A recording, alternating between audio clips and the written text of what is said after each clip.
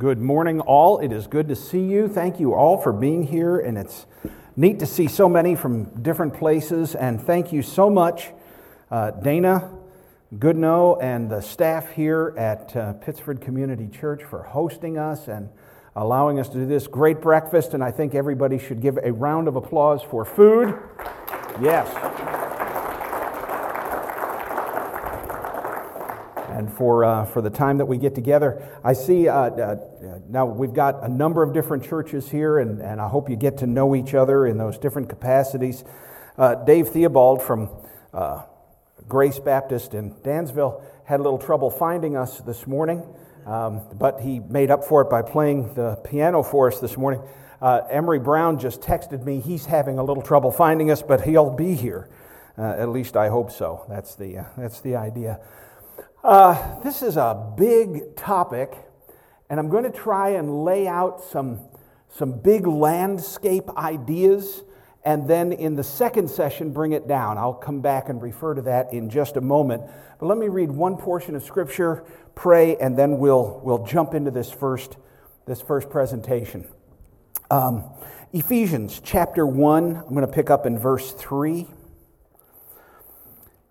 Paul begins there, "Blessed be the God and Father of our Lord Jesus Christ, who has blessed us in Christ with every spiritual blessing in the heavenly places, even as He chose us in Him before the foundation of the world, that we should be holy and blameless before Him.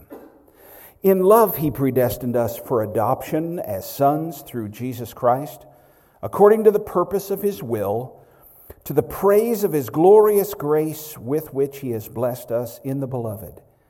In Him we have redemption through His blood, the forgiveness of our trespasses according to the riches of His grace, which He lavished upon us in all wisdom and insight, making known to us the mystery of His will, according to His purpose, which He set forth in Christ, as a plan for the fullness of time, to unite all things in Him, things in heaven and things on earth." Let's pray.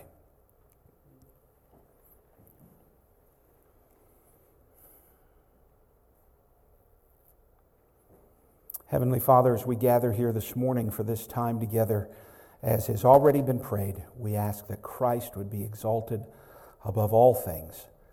Come and teach us, Holy Spirit, that we might serve You well. And we ask that in Jesus' name. Amen. As you can tell by that portion we just read, God is a God of order. Creation displays it everywhere, and I don't have a remote clicker, so my poor guy back there, click. Whenever I say click, the slide will change. So I'm sorry to do that to you, but that'll work as good as anything. It's better than pounding on the pulpit with something or firing a gun.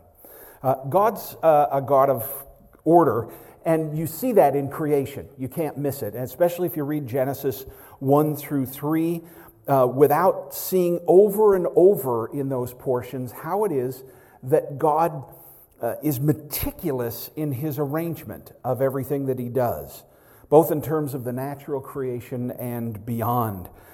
So we see that in this first portion in Ephesians, that in every place God has a purpose. He's got a will set out. He didn't just create the universe and then say, oh, well, let's see what happens.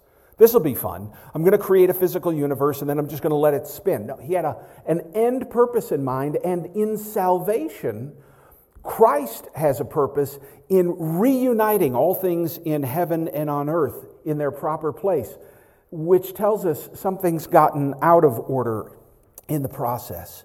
Click. I want to note one thing here before we go too far. At the very outset, I'm going to come back to this later and it'll make more sense. And again, I'm going to put out some big stuff and then we're going to tie these threads together and bring it all for you. So bear with me in this first session. But in 2 Peter 3, we read this: "Since all these things are thus to be dissolved," talking about the heavens and the earth there, "what sort of people ought you to be in lives of holiness and godliness, waiting for and hastening the coming of the day of God, because of which the heavens will be set on fire and dissolved, and the heavenly bodies will melt as they burn." I just want to put your nose on one term there, and it's the term godliness. We're going to come back and revisit this later, but that word carries with it certain connotations. And part of it is that the idea of piety or reverence, which is applied or lived out in being in right relationship or proper relationship, both with God and with the other authority areas that we deal with in life. And we're going to come back and visit that in the second portion, but I want to just get a little bit on that word. We'll come back to that in the second session. But suffice it to say, when God created the physical universe, He did so bringing everything into a certain order. And that order demonstrates proper relationship between things that are higher, things that are lower, and things that are equal. Let me take you back. In the late 1800s, there was a Dutch theologian by the name of Abraham Kuyper. Kuyper was a fascinating character. He wrote his fascinating book on the Holy Spirit in 1863 when he was at the University of Amsterdam, and then he went on to become Prime Minister of the Netherlands. And in his role as Prime Minister, he also believed that his job was to bring national revival to his people. He developed a theory during that time called sphere sovereignty.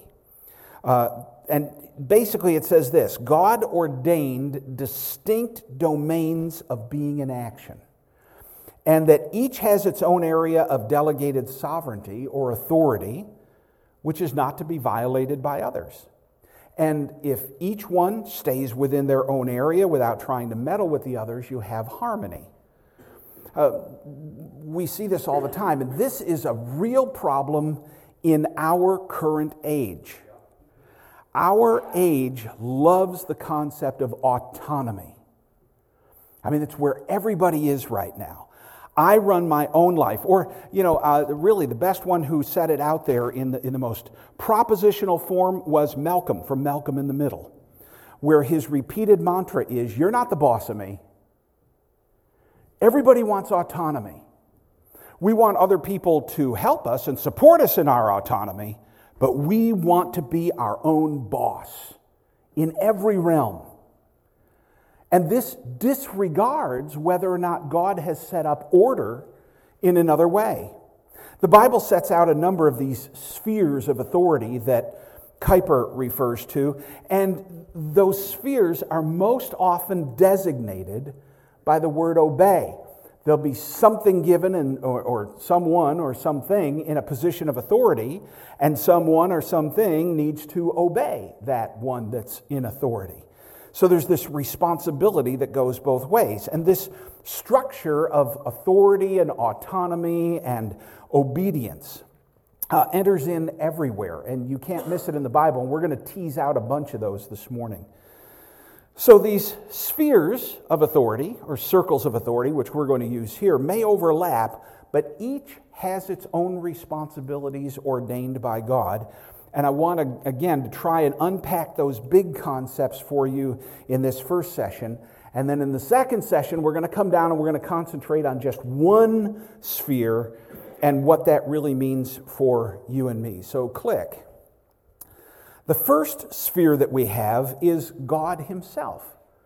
God is the supreme authority. He has absolute right to rule over His creation because He made it.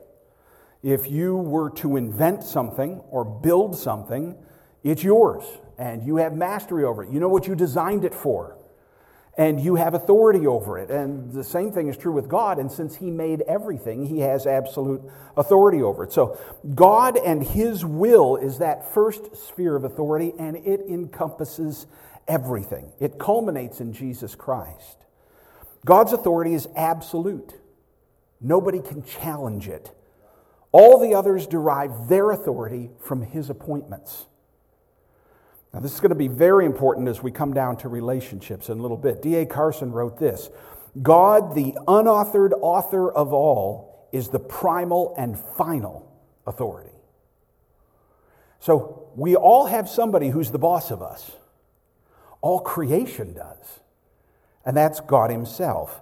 So in creation, all of the physical creation simply comes into being and responds to his voice. And it's interesting, the Bible tends to use the word authority often in places where we would think you would use the word power, as though you have raw power.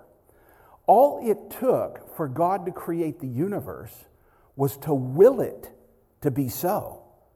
But that's because of his authority. When Jesus called the disciples to go out and minister, first in the 12 and then in the 70, it says that he gave them authority over the spirits. He didn't give them some innate ability, but acting on his behalf, they had authority. And that authority is what really brought things to pass. So the whole universe responded. He created things out of his power, in his authority. It came to be. Click. We get a great example of this in Daniel chapter 4. Maybe my favorite chapter in the whole of the Bible. It's Nebuchadnezzar, after he's been confronted by God with his thought of autonomy. After he had been warned by the prophet, he stood up on the top of the city of Babylon and said, "Isn't this Babylon the great that I have made?" And he was exerting his authority, and God humbled him. And in the process of his humbling, it says at the end of days, this was 3.5 years probably of humbling, I, Nebuchadnezzar, lifted my eyes to heaven, and my reason returned to me. It's unreasonable not to understand God's order of things. And I blessed the Most High, and praised and honored him who lives forever, for his dominion is an everlasting dominion, and his kingdom endures from generation to generation. All the inhabitants of the earth are accounted as nothing, and he does according to his will among the host of heaven and among the inhabitants of the earth, and none can stay his hand or say to him, "What have you done?" That's authority. Absolute authority.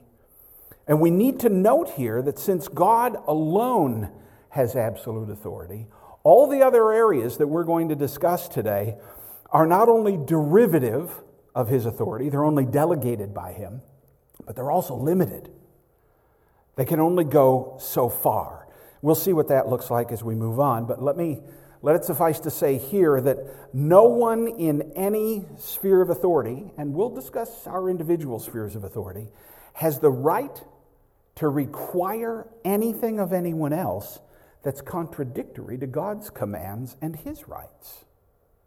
So, no one can require anyone else to do anything that's immoral or illegal or contrary to their conscience or unjustifiably dangerous. Even the government has a very limited authority there. They might require some justifiable commands to enter into danger, but it's never at the mere whim of an individual. It has to do with much bigger things than this. It's under these larger structures. Click. We get a picture of this in Matthew 28. And Jesus came and said to them, "All authority in heaven and on earth has been given to me." So he's not making a suggestion here. He's saying, based on my authority and my supreme authority in heaven and earth, go therefore and make disciples of all nations, baptizing them in the name of the Father and of the Son and of the Holy Spirit, and teaching them to observe all that I've commanded you, and behold, I'm with you to the end of the age.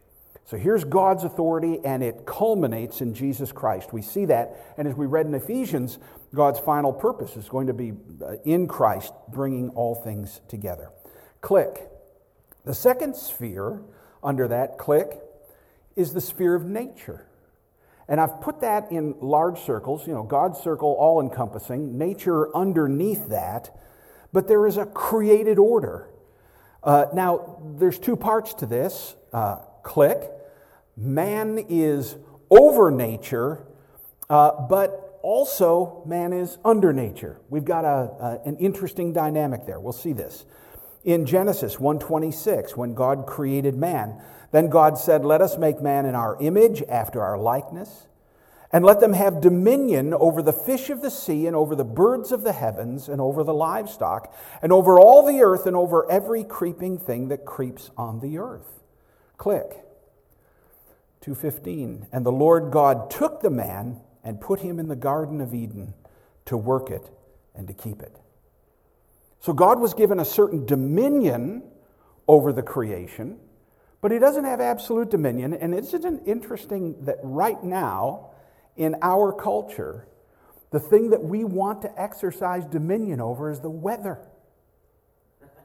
Mankind is obsessed that we can have dominion over the climate.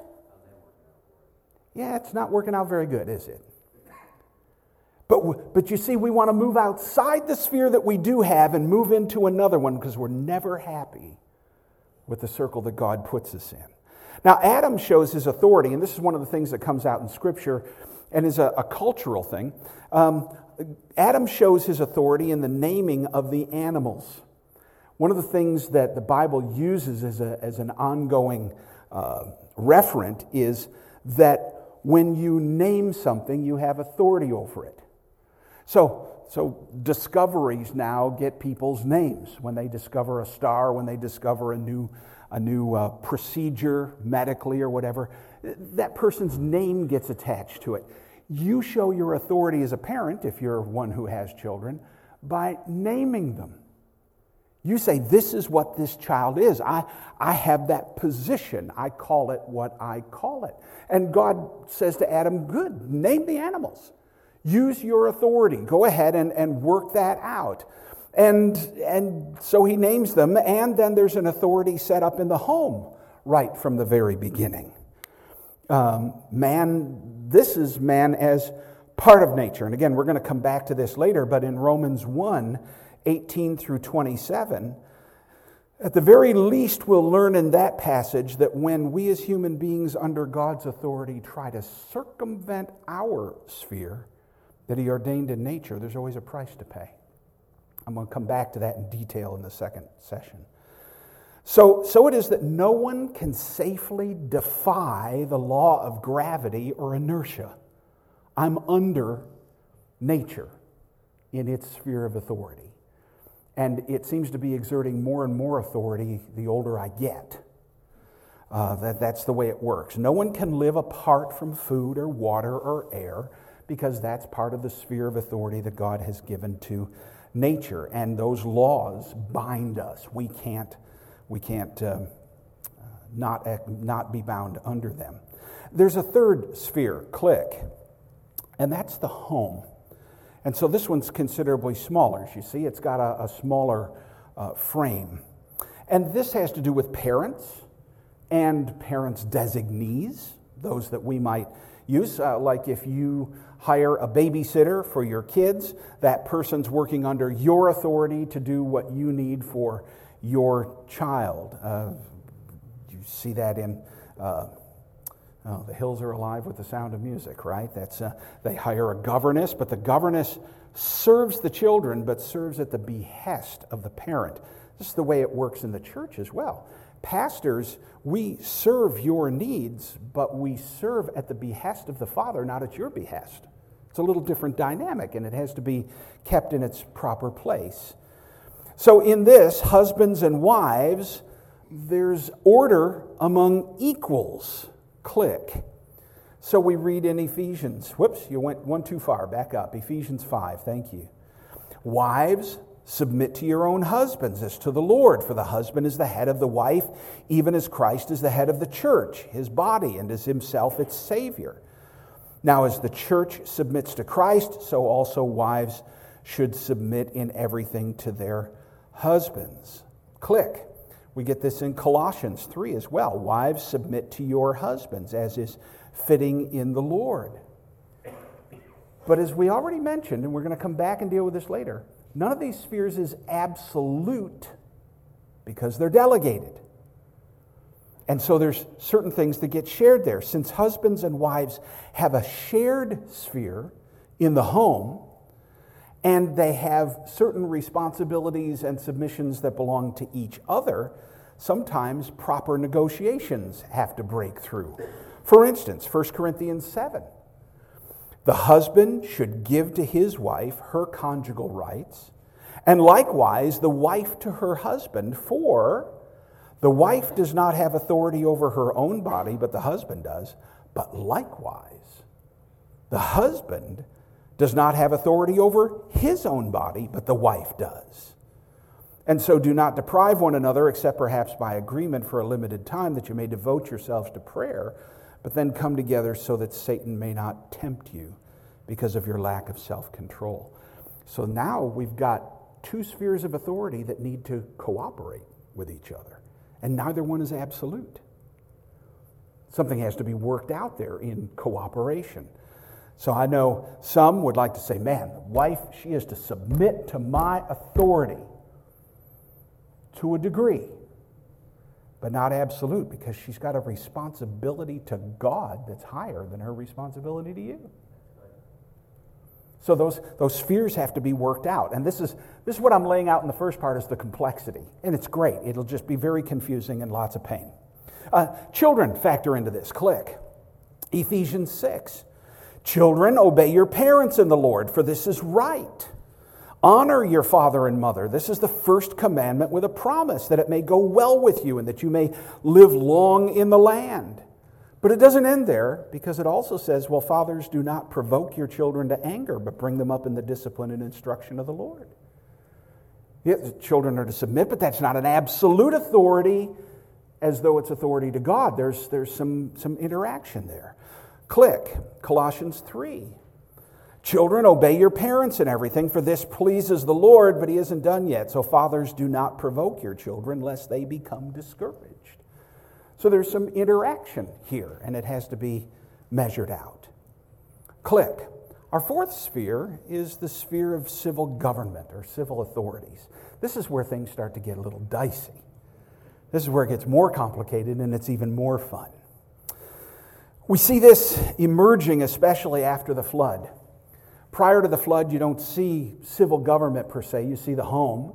But after the flood, after God says that men were just doing whatever they wanted to do, whatever their own thoughts were, each man simply following the dictates of his own intentions, then governments start to arise. And then later, we're told in Romans 13, some rather startling stuff in that regard. Let every person, click. Oh, thank you. You beat me to it. Thank you. You're the best. Let every person be subject to the governing authorities. These are civil governments, and this is Paul writing to people who were under Roman occupation. A government they didn't like. A government that had usurped its authority over them. This is a struggle. Now, again, it's a sphere. It's not absolute authority. We'll see where that interacts in a little bit. For there is no authority except from God. And those that exist have been instituted by God. Therefore, whoever resists the authorities resists what God has appointed. And those who resist will incur judgment. For rulers are not a terror to good conduct, but to bad. Would you have no fear of the one who's in authority? Then do what is good, and you will receive his approval. For he is God's servant for your good. But if you do wrong, now I know what we want to do is insert in that passage, but if the government does wrong, but he doesn't go there. He says, but if you do wrong, be afraid, for he does not bear the sword in vain. For he's the servant of God, an avenger who carries out God's wrath on the wrongdoer. Therefore, one must be in subjection not only to avoid God's wrath, but also for the sake of conscience. For because of this you also pay taxes. For the authorities, boy, that grates me. For the authorities are ministers of God, attending to this very thing. So pay to all what is owed them. Taxes to whom taxes are owed, revenue to whom revenue is owed, respect to whom respect is owed, not respect to whom has earned respect, but to whom respect is owed. It's an interesting dynamic, isn't it? And so we find this, and we'll come back and visit a little bit of this, but it's more in us. In essence, if I can use something that's very contemporary, now I don't know who you voted for, and you don't know who I voted for. But I'll tell you what I cannot do by God's command. I cannot say, that's not my president. I don't have that right. Even if Hillary were president, I would not be allowed to say biblically, that's not my president. Now that's a struggle I'm not sure I always want to wrestle with. You see, I want autonomy. I want to limit the spheres of authority. When Scripture says no, because God is ultimate authority, He's the one who limits the spheres, and we have to function within them, even when other people don't. Now, isn't that grating? It is to me. That's why I carry a gun. There's people I want to deal with. Click. There's another sphere. We'll have to move past the Roman stuff here. Yeah, excellent. Here's another sphere. It's the sphere of the church. There's an authority structure within the church. And so you have in Hebrews 13, click. Hebrews 17. Obey your leaders and submit to them, for they are keeping watch over your souls as those who will have to give an account. Let them do this with joy and not with groaning, for that would be of no advantage to you. What? Church actually has a sphere of authority? Yeah. If you're a Christian, it does. And sometimes we don't even want to recognize that. That doesn't enter into our thought process. That there's actually a God-given authority structure within the church and that we're somehow to obey those leaders. But what if those leaders are really dumb and stinky? We have Scripture for that too. Click. Matthew 23. Jesus said to the crowds and to His disciples, now this is a corrupt church structure. The scribes and the Pharisees sit on Moses' seat. So do and observe whatever they tell you, but not the works they do, for they preach but do not practice. Yowza. Jesus is telling His own disciples that they ought to obey what the scribes and Pharisees tell them to do. Now again, no delegated authority is absolute. We'll see how that works out later. But that's the general principle. And I have to work within that. Fascinating. Let's move on to the next one. Click. Sphere 6 is work. Work. Click. Ephesians 6 and a couple other places bring out some interesting dynamics here. Bondservants, obey your earthly masters with fear and trembling. Now in this case it was slavery. Hey, Emery has made it. God bless you, brother. We're glad you're here. Sorry you missed breakfast. But I ate for you.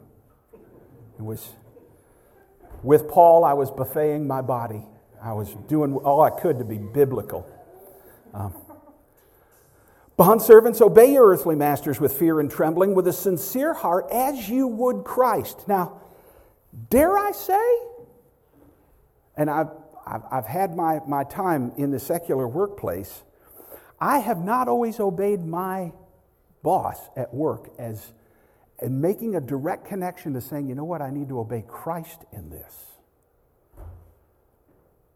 I've wanted to be very autonomous.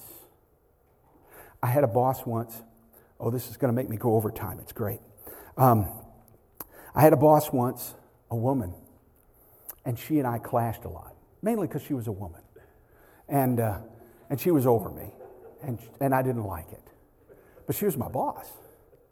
And so Thanksgiving came, and there was an issue at the office. And she called me at home and said, you need to come in and handle this problem. And I was already ticked off at her because they had hired a replacement for my previous job, and they were paying my replacement, who I trained, more than they were paying me now with my promotion. So I was ticked off. Of course, it's their right to pay whoever they want to pay, whatever they want to pay them. If I wanted something different, I should have negotiated that. That's my own stupid fault. But I was just ticked off. And so she said, you need to come in and take care of this. And I said, no, it's Thanksgiving. I'm staying home with my family. Click. After Thanksgiving holiday, I went into the office, and the first thing she did was sit me down, and she wrote me up to put it in my permanent file. And I was scorched. In a way, I actually took that as a badge. She wrote this against me. Good. It was probably a year later, after I had left the job, that the Holy Spirit was really dealing with my heart. And I called her up and said, can I see you? And I went back and I met with her, and I said, I was so wrong as a Christian. I had no right to treat you that way. I should have recognized your proper place, and I was rebelling against that, and I'm going to ask your forgiveness and ask it before the Lord. She was very gracious. She forgave me. In time, the Lord was really gracious because her daughter got saved later and then led her to Christ about a year before she died of brain cancer. It was a wonderful opportunity to go back and say, I was working outside God's order. I wanted my own authority. I did not want to submit to her authority.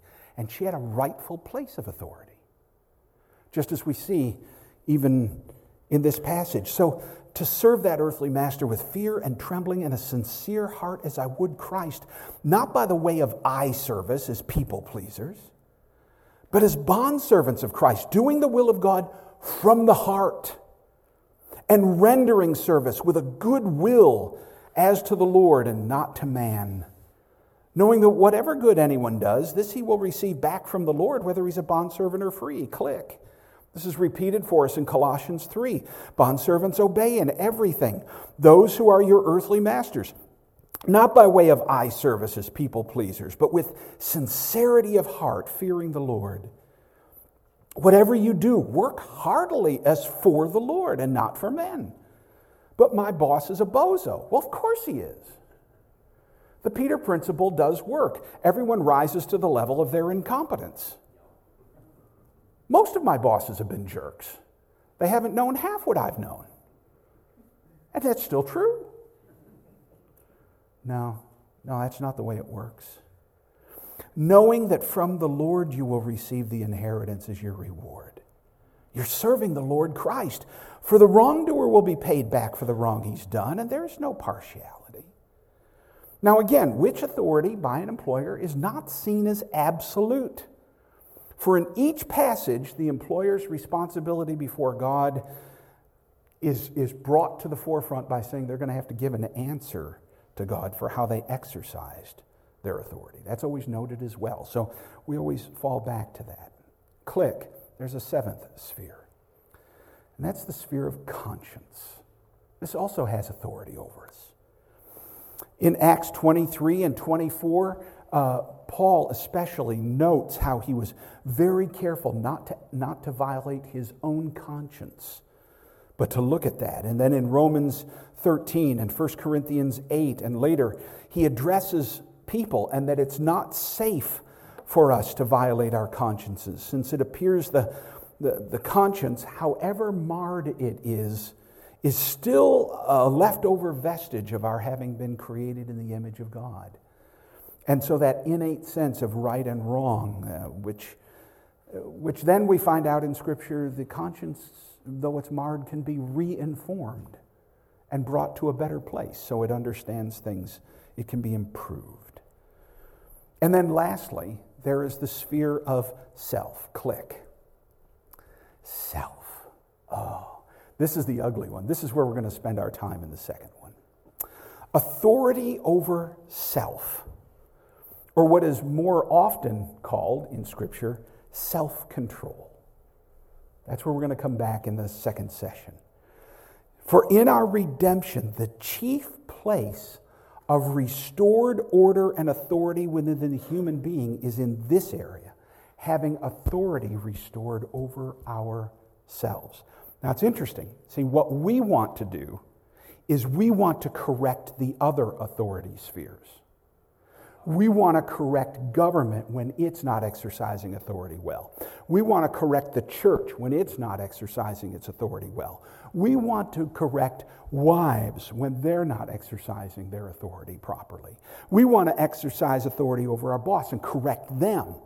We've got all these other areas, and as you've seen in secular society right now, we want to correct nature because it's not operating properly.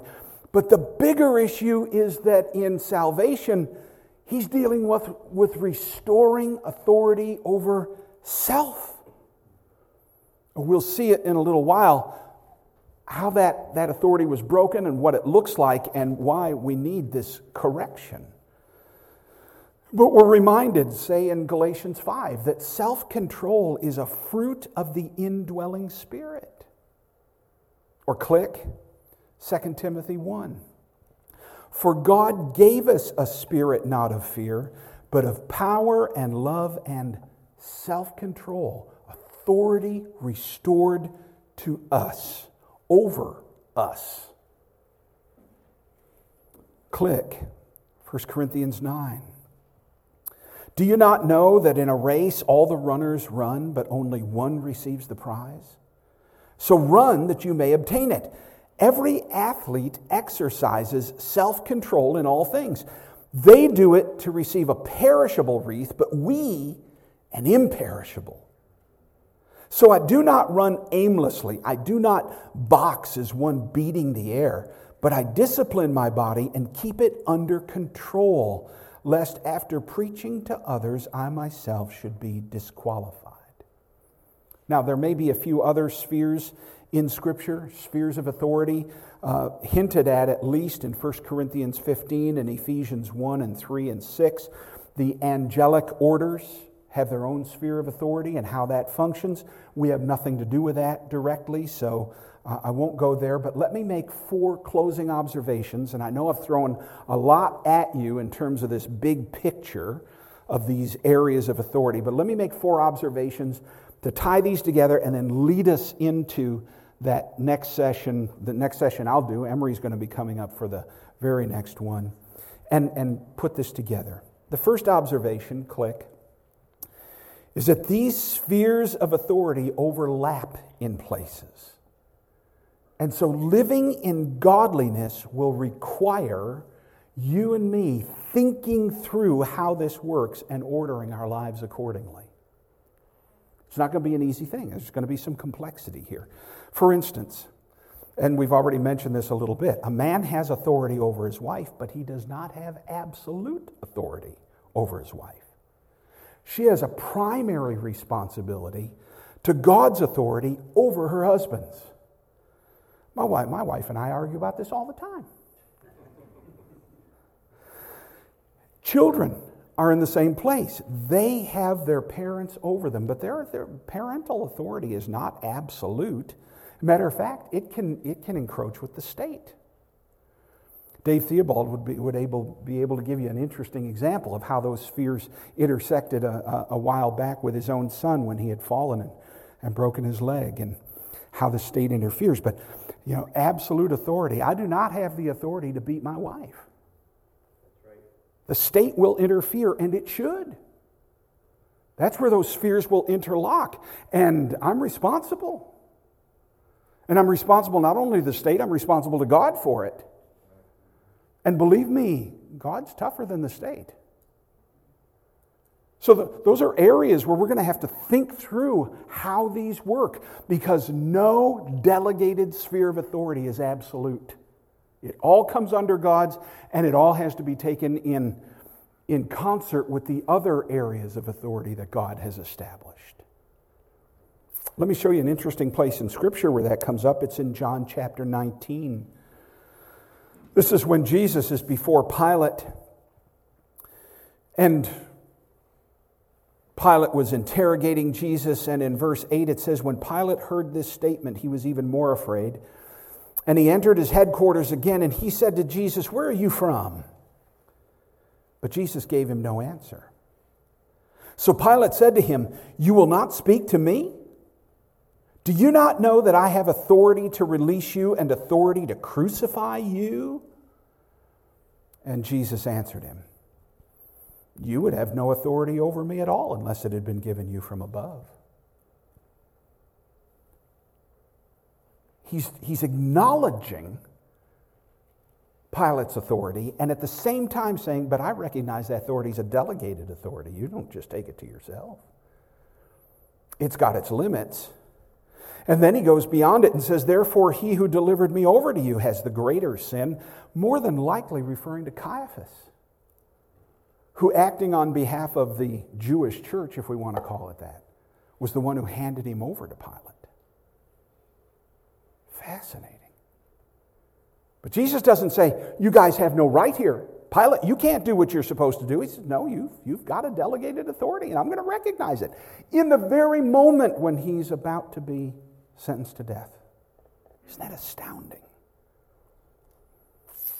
But there's another place where it clashes, and it's interesting in Scripture. That's in Acts 5. You're all familiar with this. The Pharisees and the Sadducees, the priests, had gotten together and had told the disciples that they were not to preach and teach in the name of Jesus.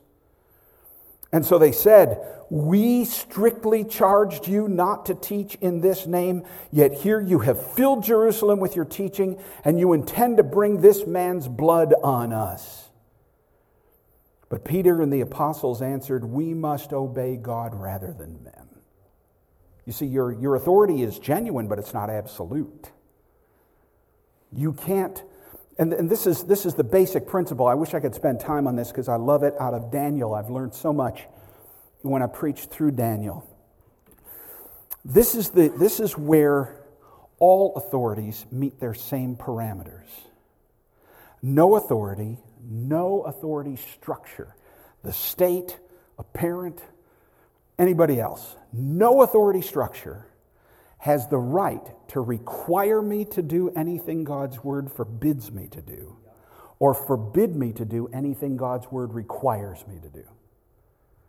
And under those two circumstances, not only should I disobey, I'm required to disobey under God's authority. But I got to be sure those are clear in Scripture and not just my personal preferences. That's where those spheres have to be carefully delegated, because again, in salvation, Christ is bringing all these things back into their proper order, where they've been distorted and where they aren't handled in a proper way. Daniel 1, I find this always remarkable. Now, Daniel and Hananiah, Azariah, and Mishael were all part of the royal family, as we learn earlier in that chapter. They were part of the group that was taken by Nebuchadnezzar and hauled off to Babylon, and they were put into his service. They were going to be trained for a period of time. And I find this absolutely fascinating with Daniel. Again, being part of the royal family and should be having authority back in his sphere in Israel, is now a captive in Babylon, and he is told by the eunuch who is over these 4 guys and training them for the next 3 years, listen, you're going to have to eat every day from the king's table. And Daniel's response is astounding. You're a pagan and you have no right to tell me that. No, actually, that's not in the text. No, this is what he does. In verse 8, but Daniel resolved that he would not defile himself with the king's food or with the wine that he drank. Now listen to his approach. Therefore he asked the chief of the eunuchs to allow him not to defile himself. What? God's man going and asking for permission in an area that even dealt with his own conscience? Yeah. That's amazing, isn't it? And God gave Daniel favor and compassion in the sight of the chief of the eunuchs. Hananiah and Azariah and Mishael later will go on to refuse to worship the golden image that Nebuchadnezzar sets up. See, that authority is not absolute. It's got places where it stops. But I must add with them in that, when they said we're going to refuse that authority, they were also completely willing to suffer the consequences. This is where we often fail. No, I want to violate the authority, but I want to do it with impunity. Doesn't go there.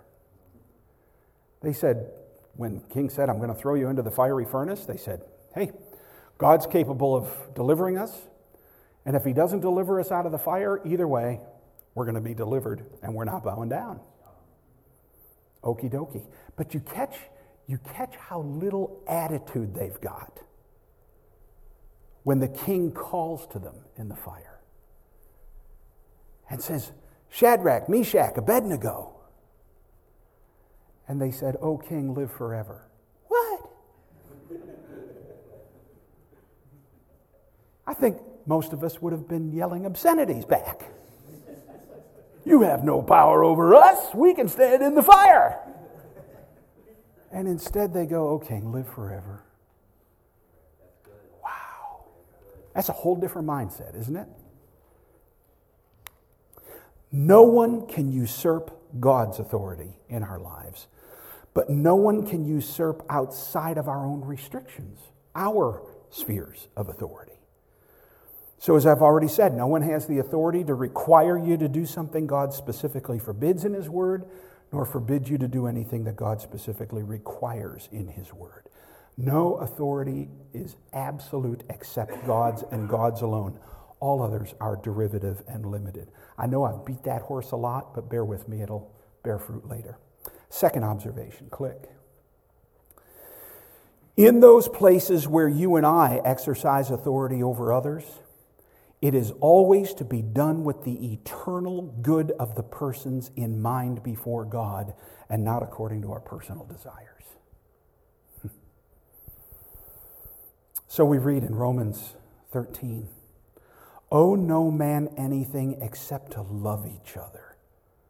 For the one who loves another has fulfilled the law.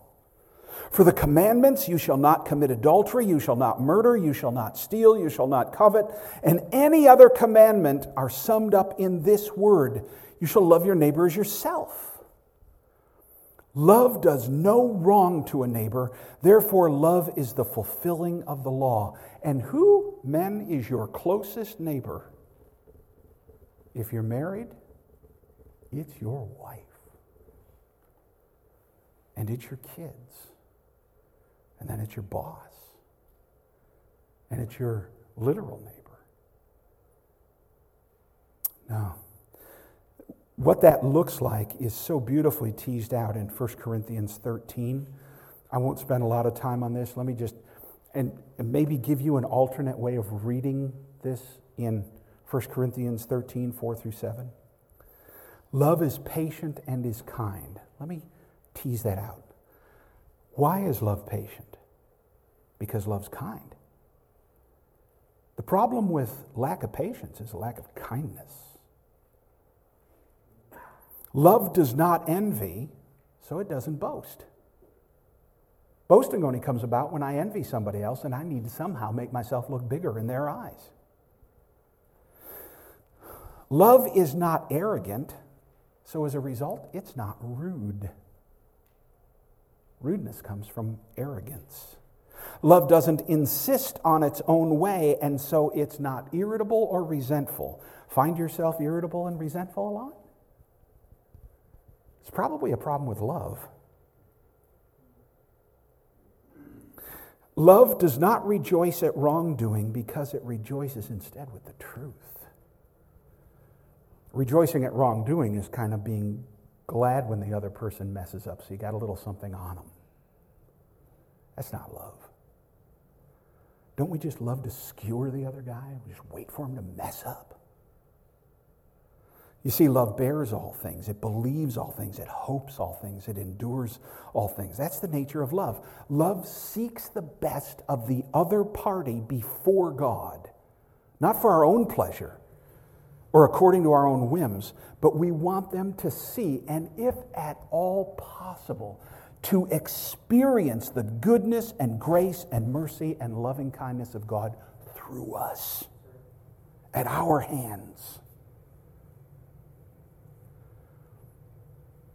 So what if in the marriage relationship or with your kids, you start to see that your responsibility of love within your sphere of authority is to say, I want you to experience the tenderness of God through me.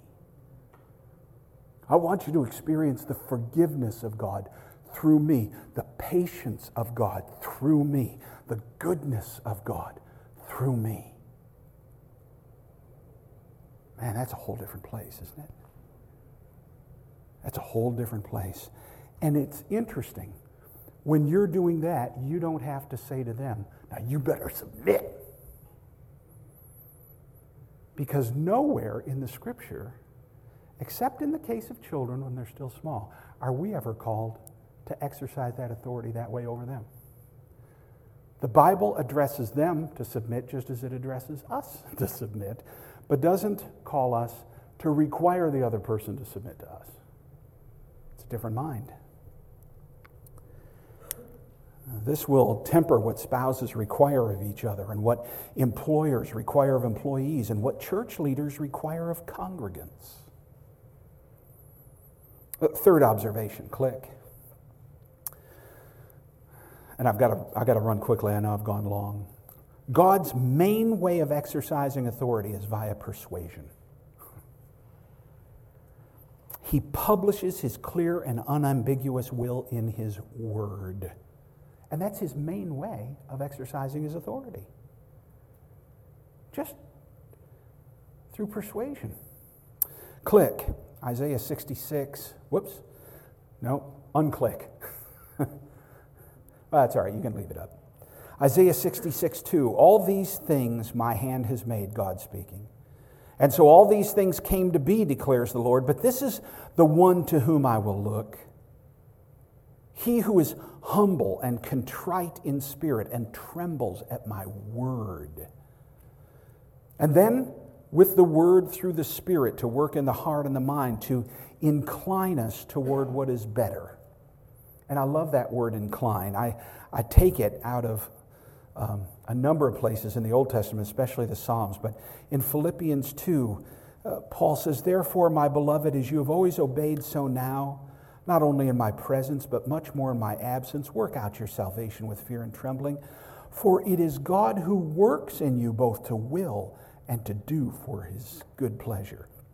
Or Psalm 110, your people will offer themselves freely on the day of your power. Or the psalmist's prayer in 119:36, incline my heart to your testimonies and not to selfish gain. Turn my eyes from looking at worthless things and give me life in your ways. Authority is best exercised in persuasion, not the barking out of orders. Because that's God's main method. He reasons all the way through his book, doesn't he? And even says that, come, let us reason together. Let me talk about your sinfulness. But let's reason through it. Let's actually talk through all that's involved in that. But we much would rather just make pronouncements. So simple, isn't it? If people would just obey. Fourth observation is that what happens when we do not function within the order that God has decreed? I have a simple phrase for it. It's called the fall. It's called the fall. And such falls always incorporate two aspects of violating God's order and authority structures. I'm going to hit these briefly and we'll close. The first is when we fail to submit to God's authority. Now, this is exactly what happened in the garden. See, all of the fall came about from this very issue, breaking out of these circles of God's authority. So God said, do not eat of the tree of the knowledge of good and evil. And man said, but I'm going to be autonomous and be my own authority. I have a better way. And the fall is the result. There's no end of destruction that comes from breaking outside of God's authority structures. No end. And it will permeate every place. But the second aspect of violating God's authority structure in this passage is in the abdication of proper authority. So Eve took, after the suggestion, the discussion with the serpent. neither Adam nor Eve took their rightful sphere of authority over the serpent. He was one of the animals that Adam named. He had authority over the serpent. He wasn't supposed to be taking advice from the serpent. He was supposed to be passing on God's information to the serpent. But as soon as we abdicate our proper role of authority, we contribute then to the fall. So both sides are demonstrated for us right at the very beginning. And what comes as a result of the violation of those things? Chaos and death and destruction. And this is why in our salvation, Christ saves us in part to reverse all of those things and to put us back in right relationship, that godliness, to all of the structures that He's put in place. Because where it is we refuse to submit to God's authority and authority structures in our own lives, there's always going to be chaos and destruction. And where it is we might be abdicating our own derived authority, this is a place for each of us to ask the questions. Where am I refusing God's authority structures? And where am I abdicating where I ought to be? And whether either or both, and I'd argue you can't have one without the other, you're going to have chaos and order and destruction. But there is one area which first and foremost God calls us to recover a property authority structure in, and one sphere for us, and that's going to be the subject of our next time. We're going to come back to that. Now, let me close with this. I've already closed 3 times. So 3 times the charm.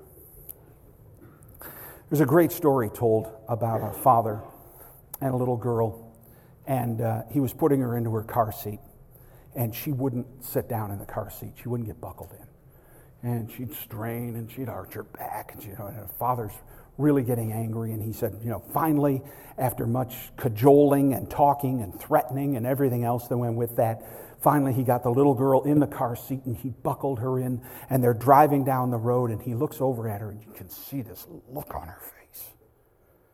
And he goes, "What's going on?" And she said, "I'm still standing up inside." I think that's a lot of the way that we tend to submit to God's authority structures outside of ourselves. Whether it's in the church or the government or the workplace or the home. Oh yeah, I'll conform outwardly, but I'm still standing up inside. And that's not what He's called us to. He's called us to a place of wonderful order that removes the pain and the result of the chaos and destruction that comes when we step outside the things He's placed in order and try to do it ourselves. Father, I thank You for Your word and for what's been placed before us here. I know we've looked at a lot, and it's kind of scattered, and we need to tie all these things together. But I thank You for the privilege of being together with these men and discussing these things and digging through Your word to see how You frame the order of this world we're meant to live in. You don't want us to live in the disorder of sin. And sin is always disorder. It always brings chaos and distress. How Your own heart is to finally unite all things in Christ, to put them all back into their proper frame. Because You are a God who delights to bless Your people. You created us to live in the joy and the wonder of being made in Your image. And our unwillingness has ruined that. And in salvation, You begin that process of restoration, and we are grateful for it. Bless it to us, Lord. Help us learn and grow, we pray. In Jesus' name, amen.